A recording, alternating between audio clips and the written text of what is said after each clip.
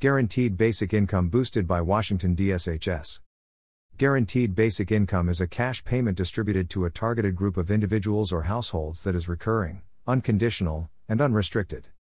By Brett Davis with the Center Square, Washington. Dr. Lori Pfingst, Senior Director of Poverty Reduction for the Washington Department of Social and Health Services, touted the feasibility and benefits of implementing guaranteed basic income in Washington state during a Friday hearing of the House Housing, Human Services, and Veterans Committee. Guaranteed basic income is a cash payment distributed to a targeted group of individuals or households that is recurring, unconditional, and unrestricted. It is meant to fill in cracks in existing public assistance programs. That's as opposed to a universal basic income model in which cash payments are distributed to all individuals.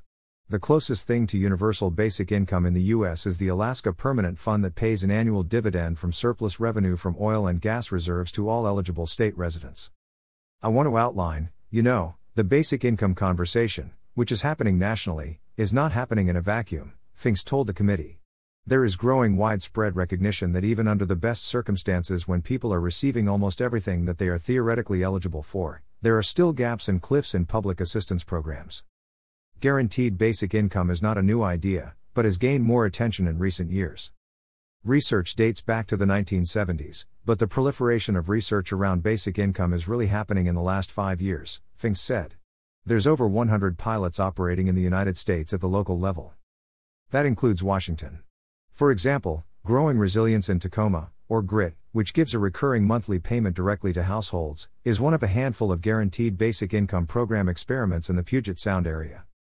Critics of guaranteed basic income contend that giving people cash will cause them to work less and that providing an income floor set at a reasonable level is, depending on how many people are part of the program, unaffordable. Preliminary indications are encouraging, according to Pfingst. Poverty indicators have gone down and household spending has risen, mostly to pay for food. Other benefits she pointed out include an increase in full-time employment and parents spending more quality time with their children. So, this is what we know from the research, that giving people the thing they need the most, which is alleviating the stress associated with not having the ability to make ends meet, actually has good outcomes across the board, Pfingst said. A feasibility study by DSHS on a basic income program in Washington was released in June. The study recommends a 2-year pilot program focused on 2 groups, people below 100% of the federal poverty level and a control group, and low-income people between 100% and 200% of the federal poverty level plus a control group. Participants would receive a percentage of fair market rent, the amount of rent a property type is likely to receive in a particular area, as guaranteed income amounts.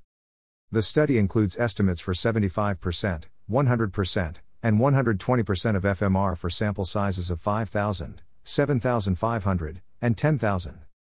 Per the report, Garfield County is the least expensive county to live in Washington. The range of monthly guaranteed income amounts there would be $587, $783, and $940, respectively. In the state's most expensive county to live in, King County, those figures would be $1,533, $2,044, and $2,453. Public money spent on guaranteed basic income in Washington would be more than worth it, Pfingst said. This would be an upfront investment that, clearly has a high dollar attached to it, she said. We know that if we stuck this through, research shows that for every dollar spent on just reducing child poverty yields a $7 return. And the reason is because there would be reduced homelessness, decreased involvement with the child welfare and juvenile justice systems, and those children would grow up more likely to attend higher education, have higher earnings, and better health outcomes over time. Any guaranteed basic income pilot program would include a robust evaluation process, Pfingst assured the committee. This report was first published by the Center Square, Washington.